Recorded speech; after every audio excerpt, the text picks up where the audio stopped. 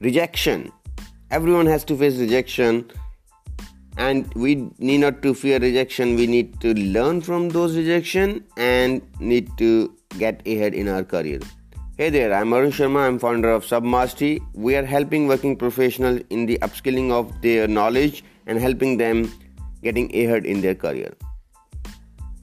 I remember at the time when I did my mechanical engineering, it was tough. Basically, if you knew for mechanical engineer, electrical engineer, even for electronics engineer, at that time 2004, even now it's tough to get a job after engineering because it's all about demand and supply. The supply is large and the demand is not that large, and that's the reason it takes time for a fresher to get a job. And I will say that yes, it do takes time for a fresher to get a job in the industry, and the engineers do get their worth not initially, and it takes time, maybe you can say 4 to 5 years time, or maybe up to 10 years that they get their real worth. So it's a slow process, but then we say mechanical engineers, like we say, it's an evergreen trade. It will never go very high, it will never go too low.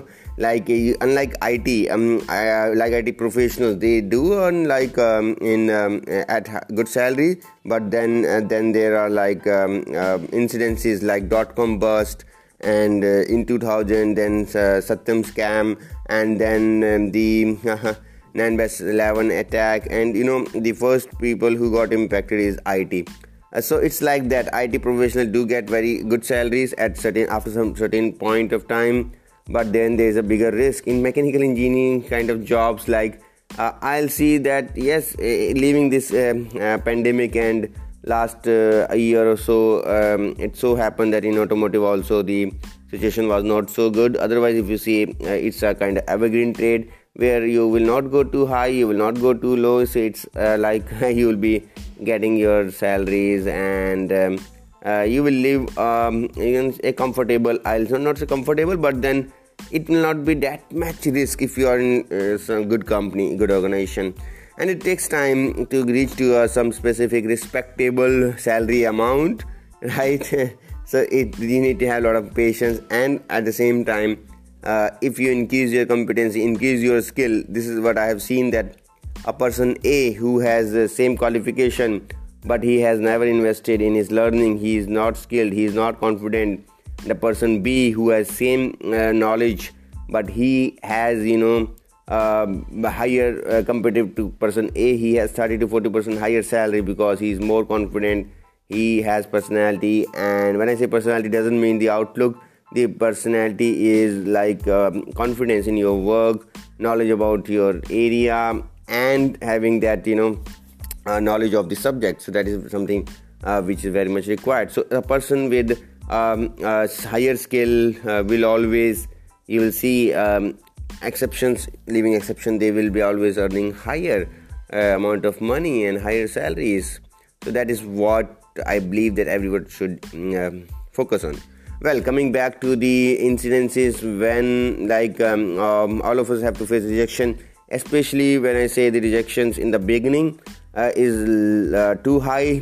I remember in year 2004, my father, although worked in a government job, he was a clerk in a bank, and he doesn't have the great contact, and that's how it happened that he told me that now I have invested money on you in the engineering, and now it's your work to get a job. And I remember I used to go to company to company, organization to organization, and then from job consultant to next job consultant. Many of them were fake job consultant who charge you rupees 500, and then they will send you to one or two small companies, and then you will be rejected. So that's how their modus operandi, and that's how they make money. But yes, luckily then I got a job, my first job as a reference as an ISO consultant, and there I worked for close to 6 months, and that was a great learning.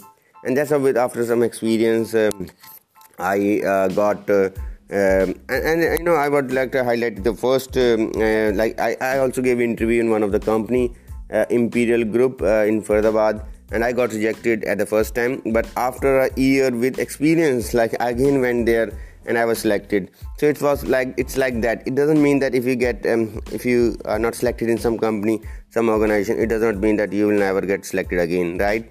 And absolutely, you need to learn from failure, you need to learn from rejections, and that's how it is. So never get disheartened by the rejection, because I feel really happy when I say to people that that company rejected me a year back, and that the same company, I got into that company and I became deputy management representative.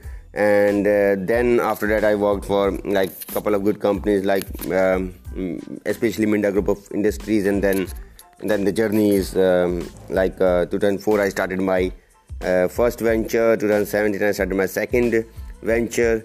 So in short, I would like to say only this thing: if you are ever faced with rejection, and definitely you're going to face with rejection, never get disheartened.